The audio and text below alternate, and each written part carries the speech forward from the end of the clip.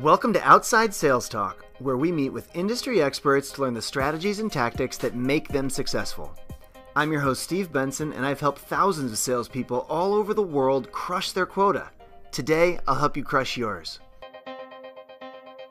Welcome back to Outside Sales Talk. Today, I've got Victor Antonio with me here, and we're going to discuss how to master your sales presentations. For those of you that don't know Victor, Victor is the author of 13 books on sales and motivation, and which is a lot of books. I don't know if anyone's ever tried to write a book, but writing one is hard enough. Writing 13 that's a lot of books. And he also recently launched the Sales Mastery Academy learning platform with over 300 videos on sales. Victor earned a BS in electrical engineering and then his MBA. And he has had a 20-year career as a top sales executive, becoming president of global sales and marketing for a $420 million company. Throughout Victor's public speaking career, he's shared the stage with a ton of top business speakers, including Rudy Giuliani, Paul Otellini, who's the CEO of Intel, and John May, who was the CEO of FedEx Kinko's. So, Victor, welcome to Outside Sales Talk. Thank you for having me on. I appreciate it. Well, let's jump into pumping you for some sales knowledge here. So, as an expert in giving talks on sales and someone who's given countless sales presentations during your career, can you explain why reps must have a presentation process? And by the way, I like the way you said presentation process, not sales process. And I think that's really fascinating. If you zoom back, we all have a sales process, right? But somewhere in that process, you have to do a presentation. And within that presentation, most people don't talk about the fact that there is a process to doing a presentation. When we talk about preparation, getting the presentation ready, what do you do? And so one of the things I always do when I speak, when I do keynotes, or even when I do workshops, is I try to understand, obviously, who my audience is going to be. That's the easy part, right? Now, second is we try to understand what are their pain points, right? We often hear this, right? What are their pain points, Victor? What are their pain points?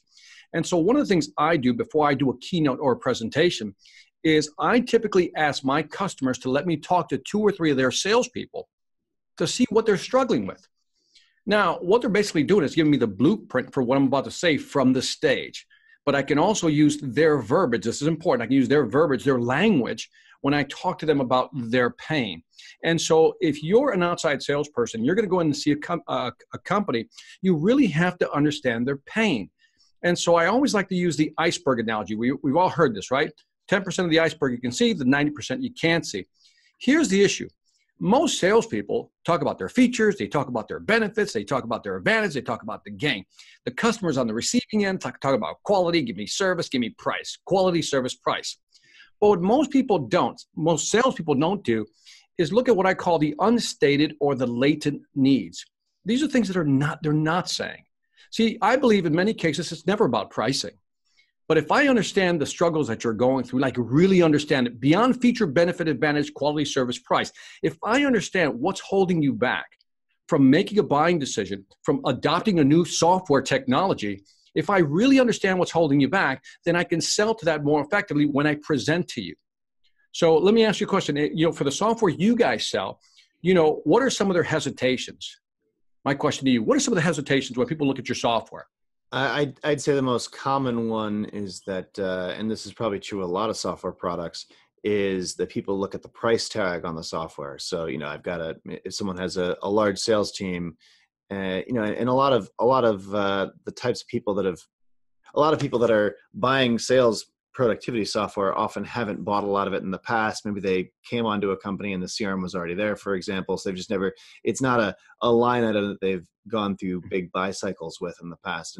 And so moving them, overcoming that objection obviously involves, showing them the true value of the software and that sort of thing. And see, so that's what most salespeople do. They'll address the pricing. So they'll go in there mentally prepared to address the pricing, right? They'll mentally go in there and talk about the features, again, the benefits of the actual software package. But now that's the 10% of the iceberg we see.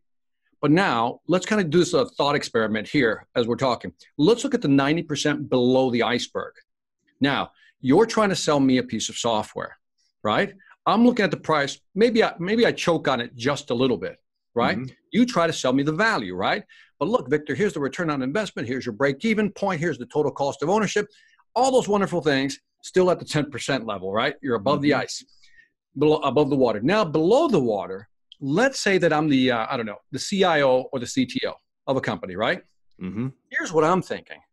I have a system already in place. If I decide to go with your system, what's it going to take me to switch over? What's that going to look like in terms of manpower or man hours, right? And then, and what do I have to change? The work. Maybe I got to retrain my people. Well, how long is that going to take? And adoption. Will people like this or not?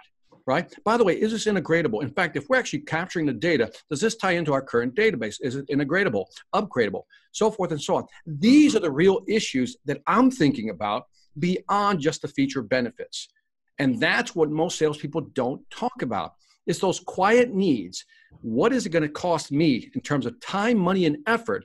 But forget the money. In terms of time and effort, what is it going to take for me to actually switch over to your platform or even just to get it going? Mm-hmm. What is that really going to take? And I think if salespeople learn how to marinate in that type of pain, their presentations will be so much better because they'll connect at a whole different level.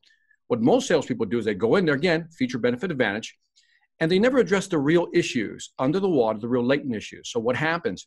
We had a great meeting, right? All the heads were bobbing. Yes, like, hey, this software looks pretty damn good, right? But then the salesperson leaves, and all of a sudden we have our personal conversation. Look, I love the software. It's great software. I said, yeah, but how much time and effort is that going to take for us to switch over? What about this? And who's going to do that? So, and what's the path? What's the blueprint here? What's the roadmap? How do we do this? And you're not there to mitigate those risks, those conversations. And all of a sudden, you don't get the call back. They never call you back. Let us think about it. We'll take it to our committee. Well, we're still mulling it over. Maybe next quarter, maybe next year. Does that sound familiar? Absolutely, yeah. Because they're not addressing what's below the waterline. And what do you think is the right strategy for a rep to make sure they're addressing the things that are below the waterline? How do you uncover those objections? Now let's assume that what's the average tenure of one of your sales reps? At our company, It's 4 years. 4 years. And so 4 years, and I'm going to assume, I don't know how big your sales force is, but let's say you have 10 to 20 people in your sales force, right? Mm-hmm. Here's what I would do. Huddle them up in a room. It takes 2 hours to do this, if that. And that is to ask, what are some of the things holding our customers back from not buying? Again, stay away from feature benefit advantage, quality service price. What are some of the things holding them back? And then watch. You'll be able to come up with a laundry list of 10, 20, maybe 30, 40 things that's holding them back. And then what I would then do is let's find the one that most commonly come up, right? The real kind of high barriers to entry. And one may be data transfer, right? How do we move our data onto that platform? Mm-hmm. One may be interoperability with other systems, right? If they got an ERP system, how does it operate with that? So if we can get in a room, huddle up, we can figure this out. I'm telling you, 4 years on average in terms of tenure, 10 to 20 people in a room, we can figure out what the latent needs are. And by the way, that doesn't preclude the fact that you can actually call people, maybe who didn't buy, and just say, look, I'm not trying to sell you anymore, but just what held you back? Why couldn't you make that decision? And you might start getting some real honest answers that have nothing to do with your software, has nothing to do with the price. That's fantastic advice. I one thing that jumps to mind too is, to circle back to presentations, I think it's really important to bring these latent issues that you're talking about up preemptively. And if you've done kind of some pre-research, and like maybe you've got one ally in the room or like a key sponsor or something that you're presenting to the room, but one person there really you already know who loves you, and you already maybe they set it up, maybe they brought you in.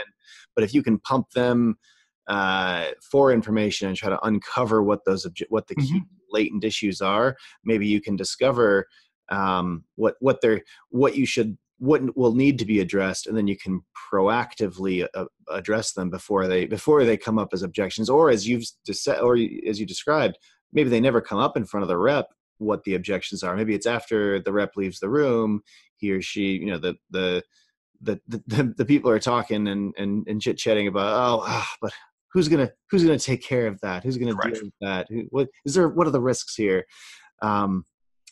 But And by the way, if I can piggyback off that, mm-hmm. and one of the things you can do, I'm telling you, I work with so many companies on this, and that is I get in a room and said, all right, let's do the 5 to 7 typical objections you typically get. Again, beyond the obvious, look below the waterline. What are some of the latent reasons they're not buying? Now, if we know what those 7 are, let's say I go in, I'm about to do a software presentation. I know the presentation is going to be 30 to 40 minutes. Within those 30 to 40 minutes, I will raise the objection myself. I teach this in one of my online programs, right? How to block objections, because when you raise the objection, you control the objection and how you can dispose or tie down that objection. If the customer brings it up, now you're defending yourself. But notice, and again, I really talk about this in the courses, is that when somebody raises an objection, you're less likely to change their mind. This is important. This is why overcoming objections in many cases simply doesn't work. If I raise the objection, I have now taken a position as to why I don't want to buy. You, the salesperson, now have to explain, if not defend yourself. And you know how it is. When you're defending yourself or somebody pushes you back on your heels, you're not as convincing and you're not selling. For example, we're in a room. Visualize this. 100 people in the room. You're having one of those magical presentations as a salesperson. By magical, I mean unicorn. We're talking rainbows, pixie dust stars. It's one of the best presentations you're ever given.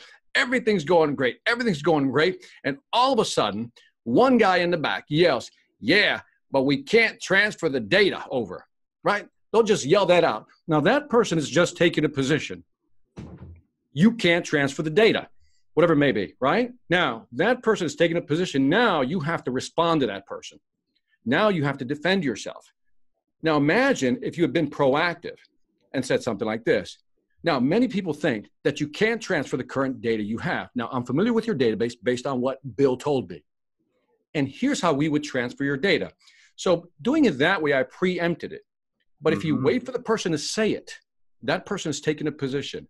But worse, let's say that person that says, yeah, but you can't transfer the data, is also a well-respected person. Right before that, he made that statement. Everybody in the room was like, yeah, this software looks pretty cool. This is hot. But as soon as he said that, he took a position. He's going negative. Now, everybody else in the room who respects him is going, well, he's never wrong. So maybe we need to kind of pull back a little bit and think about it. So what's the solution here? Think of 5 to 7 typical objections. And within your 30, 40-minute presentation, find ways to raise the objection up. And I always teach that you got to present proof. You got to prove why it's not an issue, and then tie that objection down. And if you can do that throughout a presentation, you will reduce buyer resistance. This is incredibly valuable insights here. Let's talk about the structure of a great presentation. How do you structure all of these, well, not just the stuff that we're talking about here, but all of a great presentation? How do you lay out structure for it? So what I do is, let me see if I have a nice blank sheet of paper right here. Wasn't prepared for this one, but we're going to do it anyway. Now, what I'm about to show you is magical. Not really, but by the way, for those of you who are not watching this or listening to this, I'm going to describe it. I'm taking an 8.5, 11 sheet of paper, right? I'm going to fold it in half. 8.5, 11, just fold it in half. I'm going to fold it in half again. I'm going to fold it in half again. You're probably wondering, where is he going? Just take your time. I'm getting there. And I'm going to fold it in half again. Now, I folded it 4 times for those of you listening. And now I'm unraveling the sheet. And as you can see, I have 1, 2, 3, 4 by 4. I have 16 squares, right? 4 folds, I get 16 squares. This right here, my man, is how you begin to lay out your presentation. Each box basically represents a slide if you use slides. And so what I do is I now know what objections customers are going to raise, right? So I pick somewhere in the sequence of these 16 blocks, what do I want to start out with? How do I want to impact them at the beginning? And then by this 3rd, 4th slide, I want to block my first objection, present some content, something that makes them go, huh? And then by the 5th or 7th slide, I want to block the second objection. And if you do this sequentially, I'm telling you, you'll feel the resistance go down. Here's the mistake most people make. And if you're listening to this, really listen to what I'm about to say. The biggest mistake salespeople make, outside salespeople make when they do a presentation, is that they go in there and tell me if this sounds familiar. First slide, who we are, right? Company name, the person presenting, right? Click second slide. The second slide is who we are, what's the agenda for today, right? Here's the agenda for today. 3rd slide, here's a background about our company. We've been around for 100 years. We got 1 million square feet. We got 1 million years of experience, blah, blah, blah, blah, blah, right? Mm-hmm. Then they talk about their mission statement. Slide number 5 is the boom slide. That's when they have all the logos of all the companies they've worked with. They've just spent 5 to 10 minutes talking about themselves. And the customers in that room are going, I don't really care who you are. Yeah, can you get to the point here? You know, the fact that you're in the room already tells me you're someone important. Now give me a reason to listen. Here's the thing. The first 5 or 10 minutes are the most valuable time you have in front of a customer. Mm-hmm. That's when you get the impact. But most people, I'm talking about 80, 90, my unscientific report here, will spend their time doing what I just described. Yeah.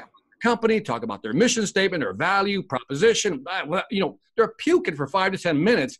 And people in that room going, you know, I got other things to do. Are you going to get to the point? Mm-hmm. Now, let's flip that. What if I start out with basically your pain? What if I just start out by saying, look, I said, before I get going, let me see if I understand your business. And then what I would do is say, this has happened in the market. This has really changed how the market is functioning right now. Right now, I know it's impacting your company this way, and you're probably losing revenues here.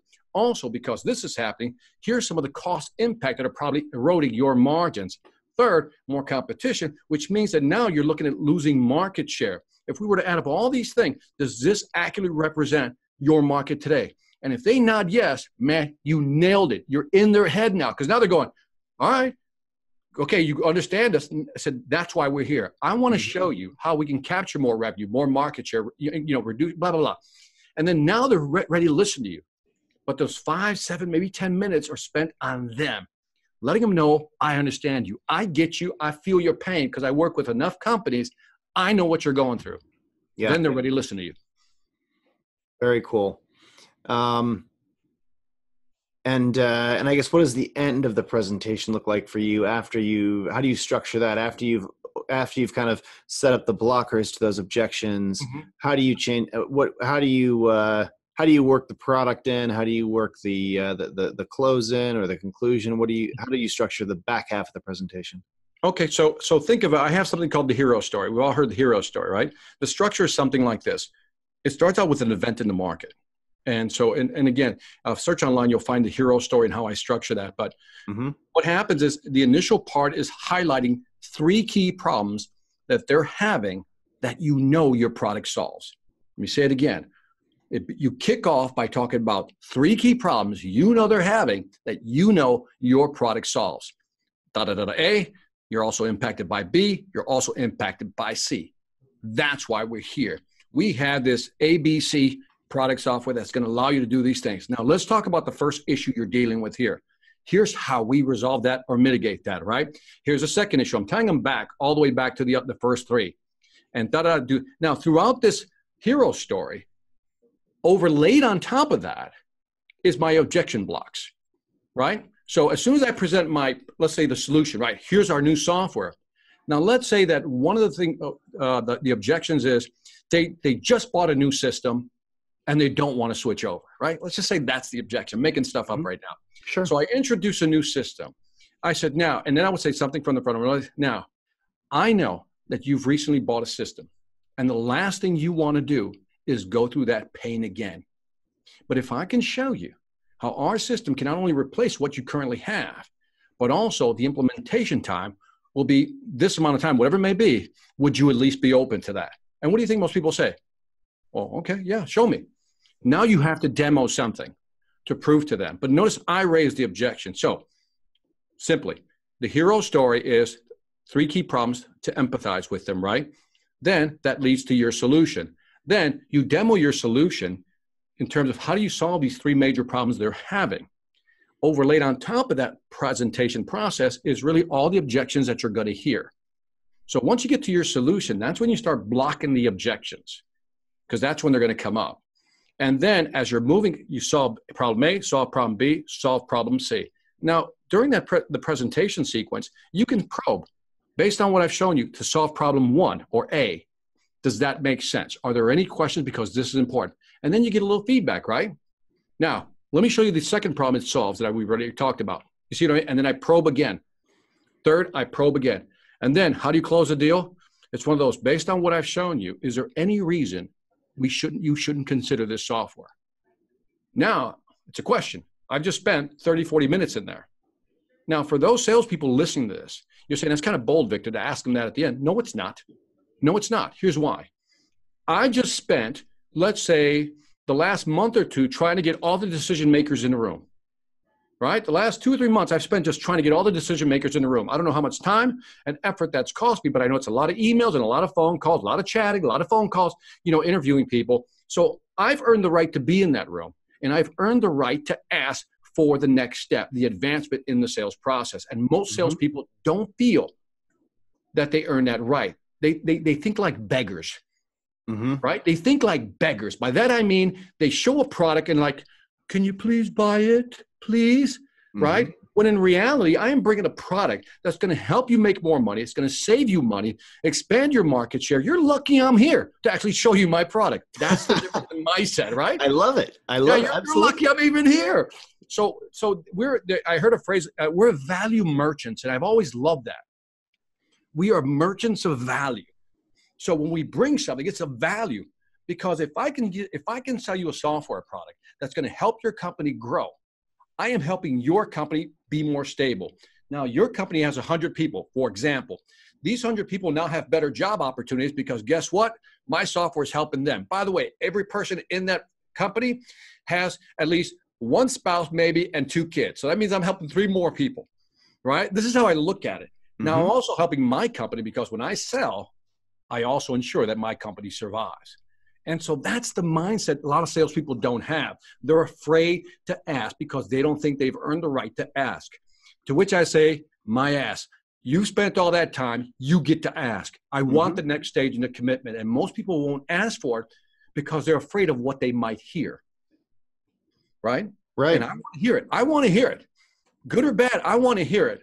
Sure. Well, in a sense, that close that you just put out there is eliciting for any other objections as well. Not only is it asking for the business, you're saying, hey, well, is there any reason that you guys aren't going to move forward? That's both asking, are you going to move forward, and it's also eliciting any further objections out there. I think it's a great way to end a conversation, or to present the ending of the conversation.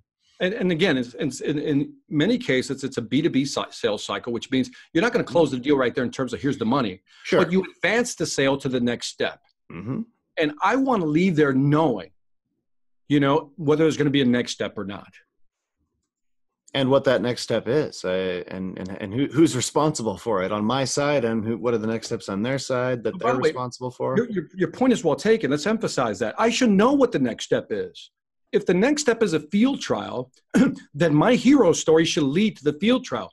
Based on what I've shown you, is there any reason we shouldn't begin a field trial next week? I should know what my outcome is. I shouldn't guess. I should know what it is before I walk into sales. What do I want out of this meeting? And I'm going to ask for it. Now, if you don't get it at the end, in many cases, because something in your presentation, your hero story, you didn't do something right. You didn't say certain things. You didn't block the objections. You didn't make them feel comfortable, whatever it may be. There's a lot of dynamics in that.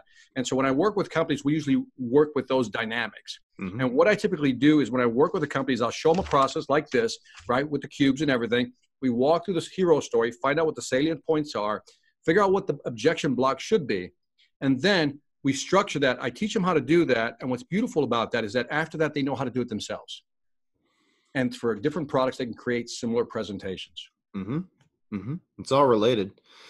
Well, what about a situation where you're selling something, and I know a lot of our customers are in this situation, which is why I bring it up. You're selling a product where there are very similar products on the market. I'm not saying it's necessarily a commodity like corn or something, but maybe you sell a machine and there's 4 other machines, and each one, maybe this one's better at this, maybe that one's better at that, but they're all pretty similar. What steps do you take in that situation in a presentation to show a prospect that your product's the one that they should move forward with?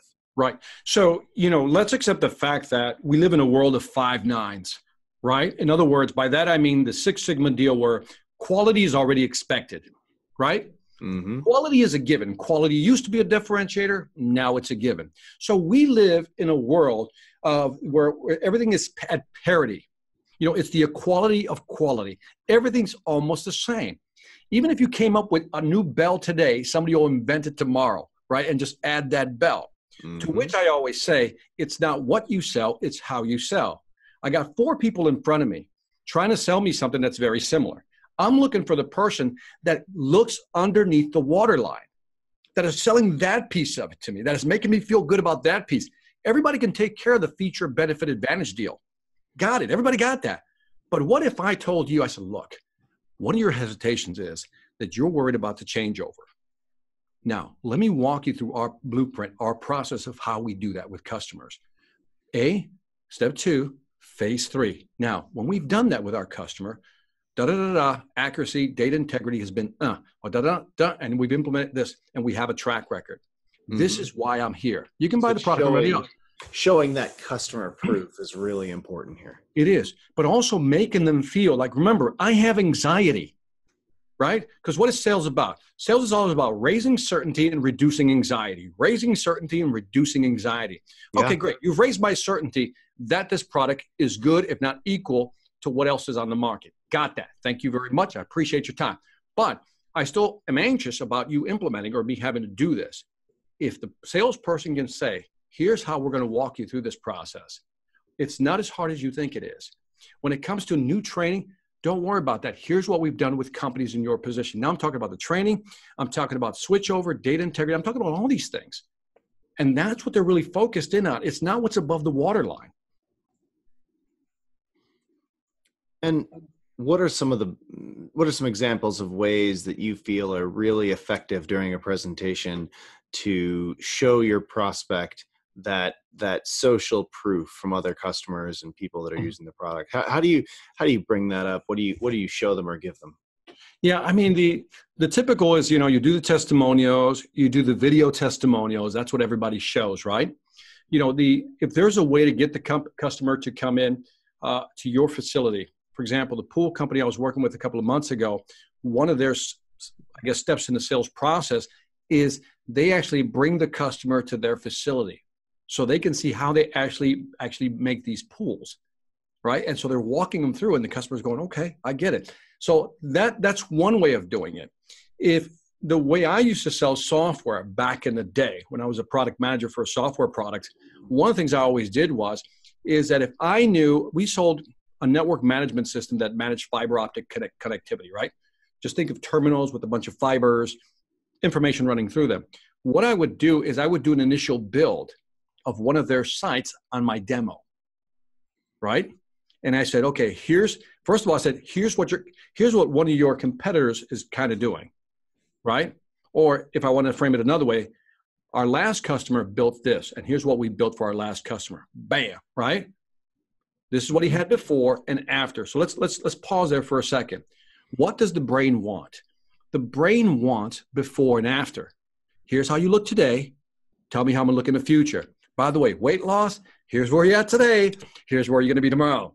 Get rich quick scheme, here's where you're at today. Here's where you're going to be tomorrow. So the brain is a contrast machine, always looking for before and after.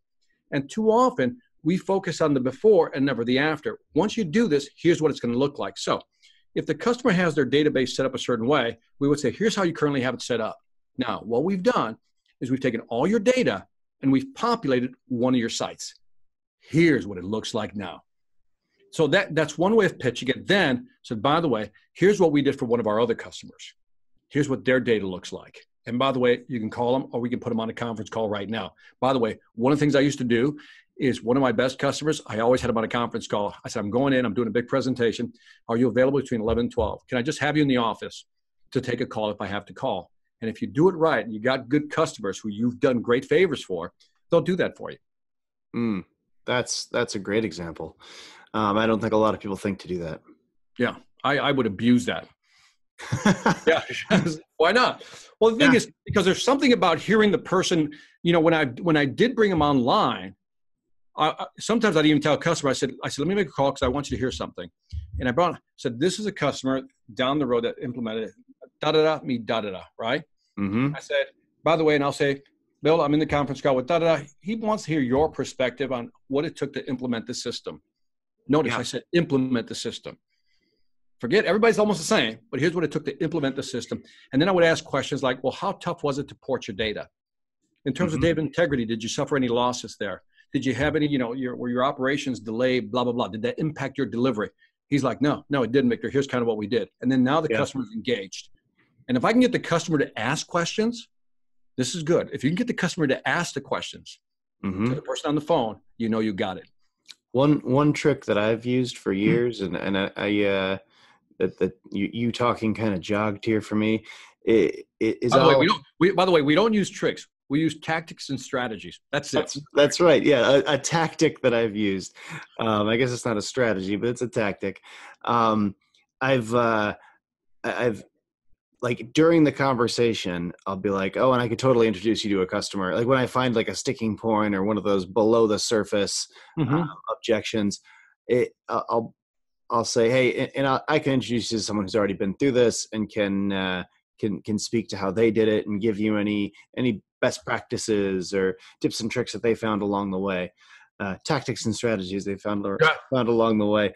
But then I'll introduce the prospect to a customer of mine that I know is happy and successful with with using our product, and I'll just introduce them over email. And I'll be like, hey, I wanted to introduce you guys.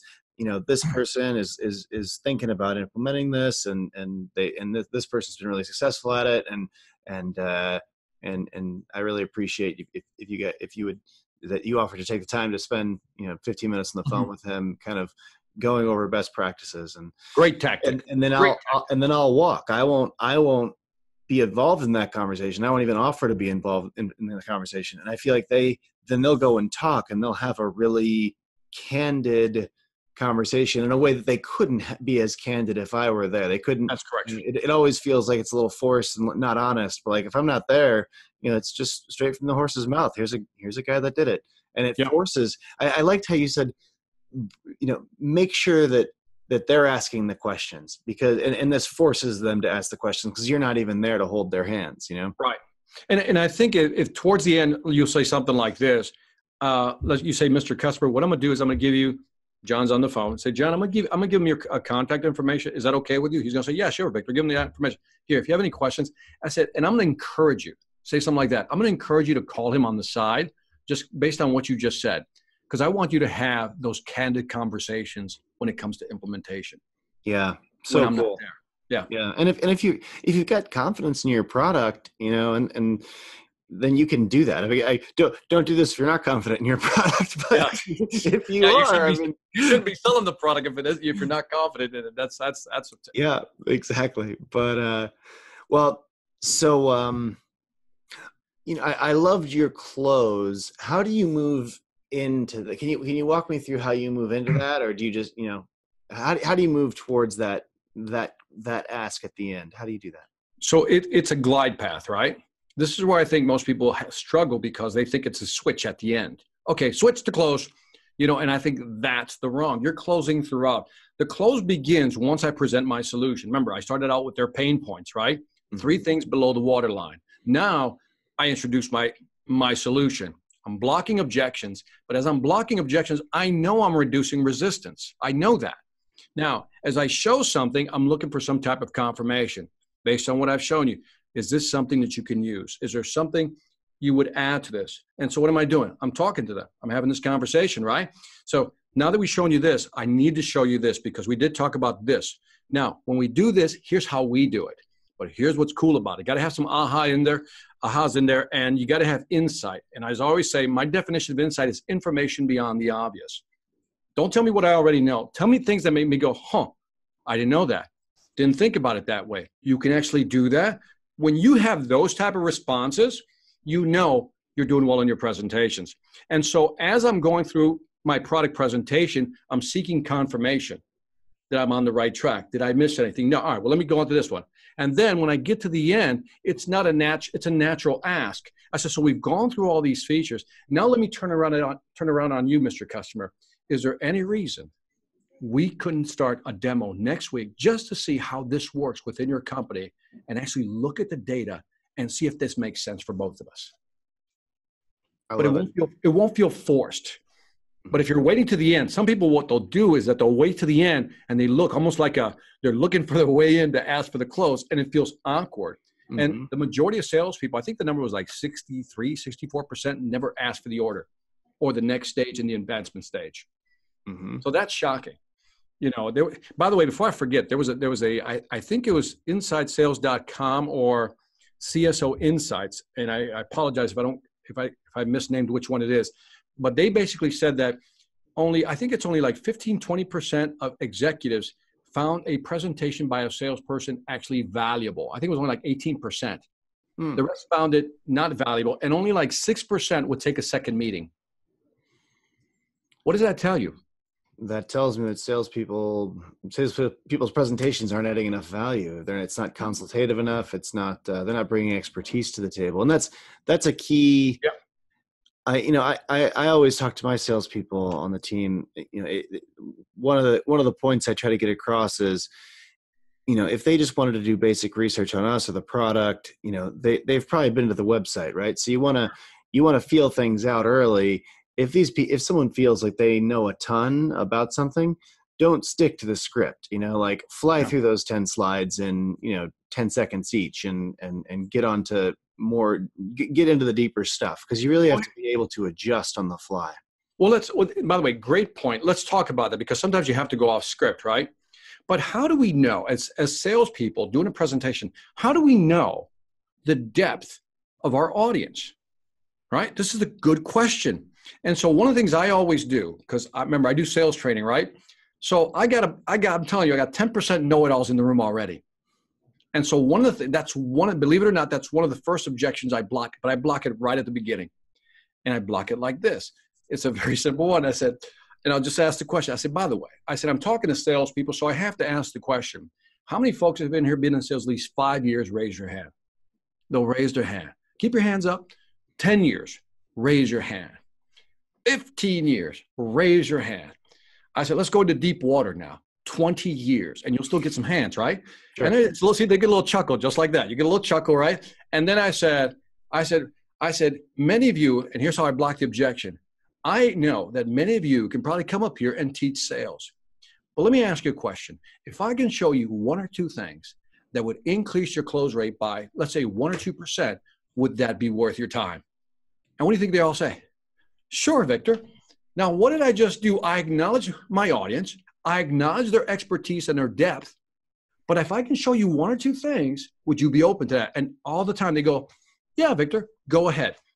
And there it is. So let's say that now I'm going in there and I'm doing a software presentation. I would ask the question. I got 2 questions. In your case, I probably do 2 questions. 1, I said, how many folks have heard of our company and know a little bit of, how much research have you done? Right?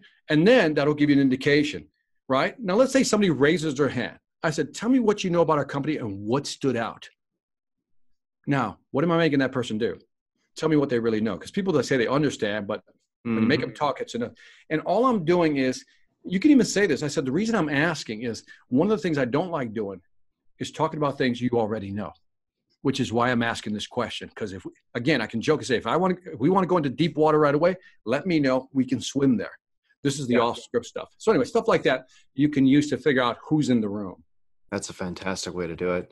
Yeah. Well, the next section of the of the program today, I like to do a sales in 60 seconds, where I'll ask you a series of questions, and the goal is to the goal is to keep it under 60 seconds, which is always tough, right? I just talk too much. I'm screwed. Go ahead. I'm going to do my best, man. Well, you know, I don't have a Zap collar on you, so if you go over, no big deal, right? Very cool. Go ahead. So, what are some don'ts when presenting in sales? What are some things you should avoid doing? Stop talking about yourself. Never badmouth the customer, and never shy away from pricing. Okay. What are the key challenges salespeople face when they're presenting? Presence from the front of the room.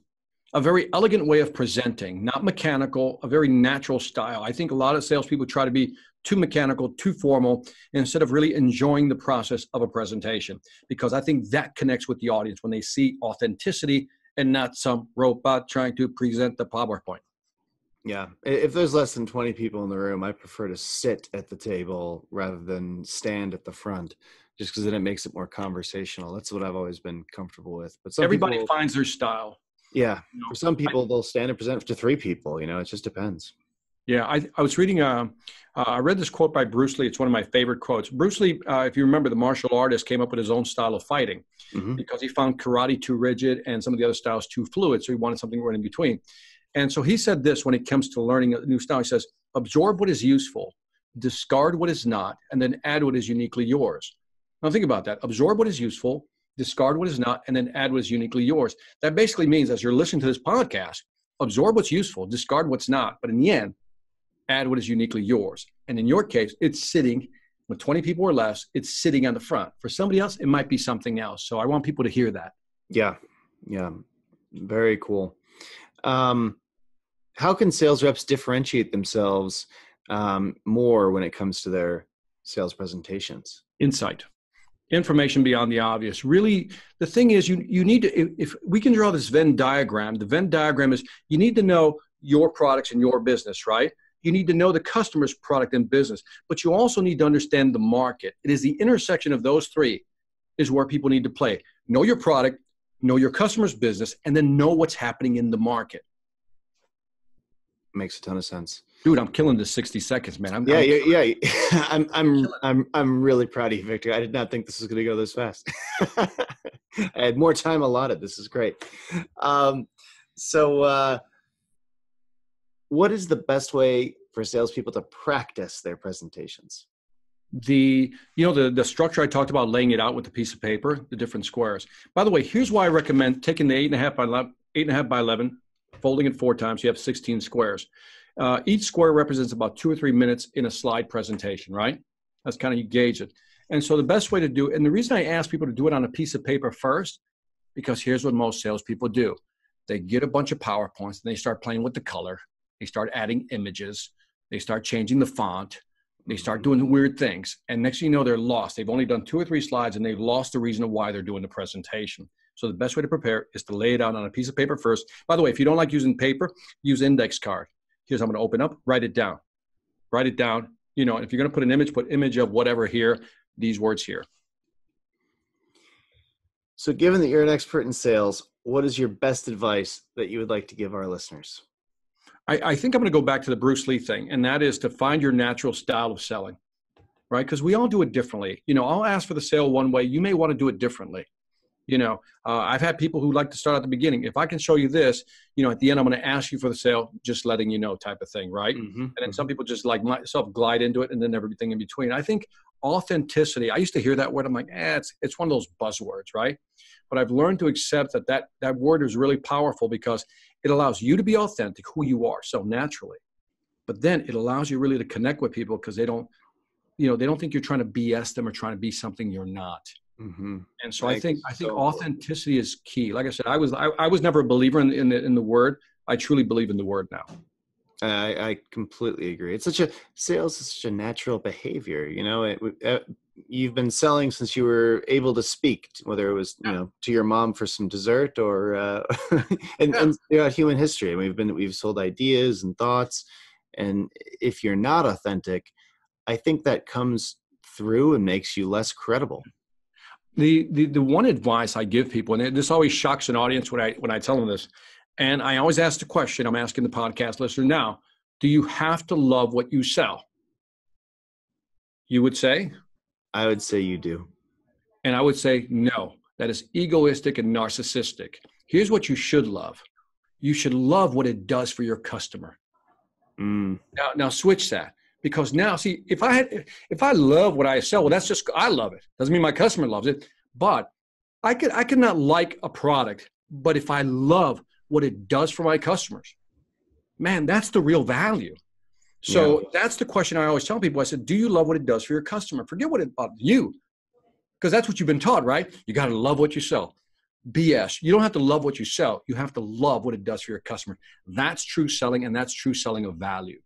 Yeah, that's a great way to think about it. Yep. Well, as a final takeaway for these guys, what should the field salespeople listening today do as a first step to get started on mastering their sales presentations? Oh, great.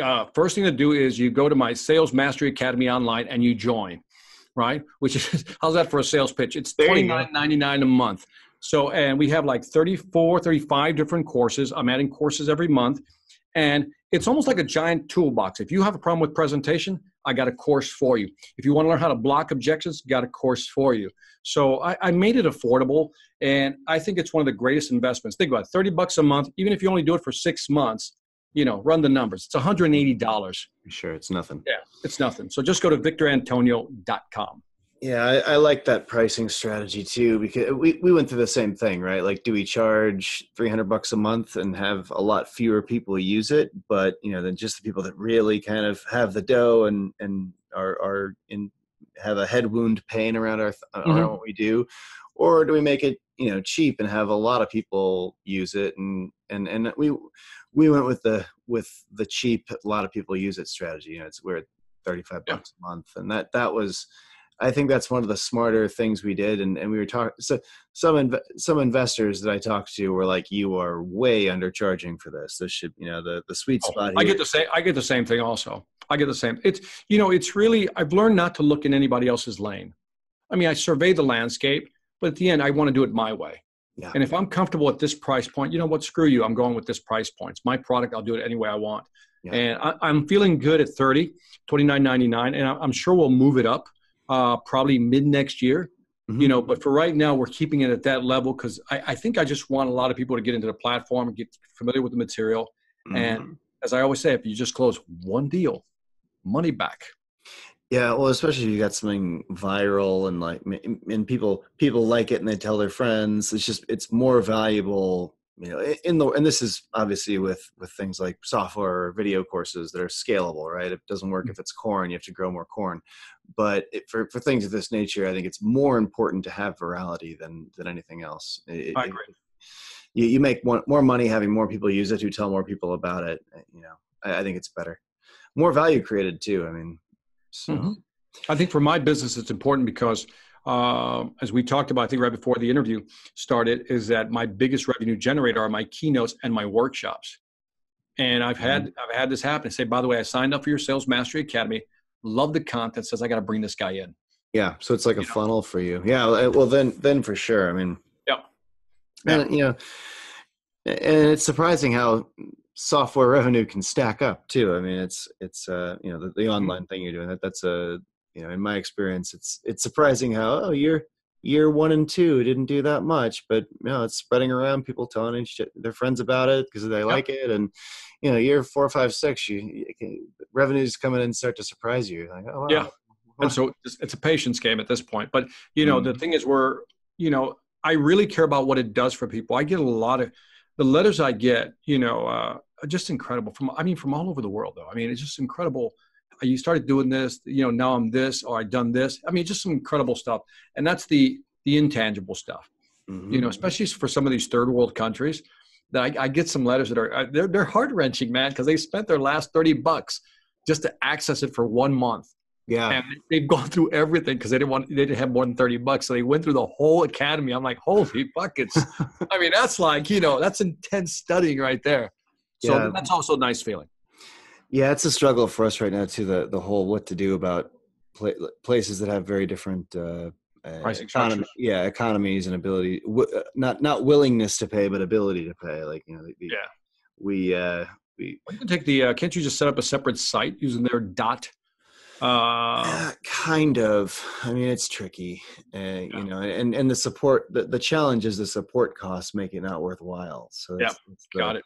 That's the trick to it. But we're trying to wrap our heads around that the way you have to do it, I think for us is through partners. Like we would need, partners in India that will do the training and the support and all those things.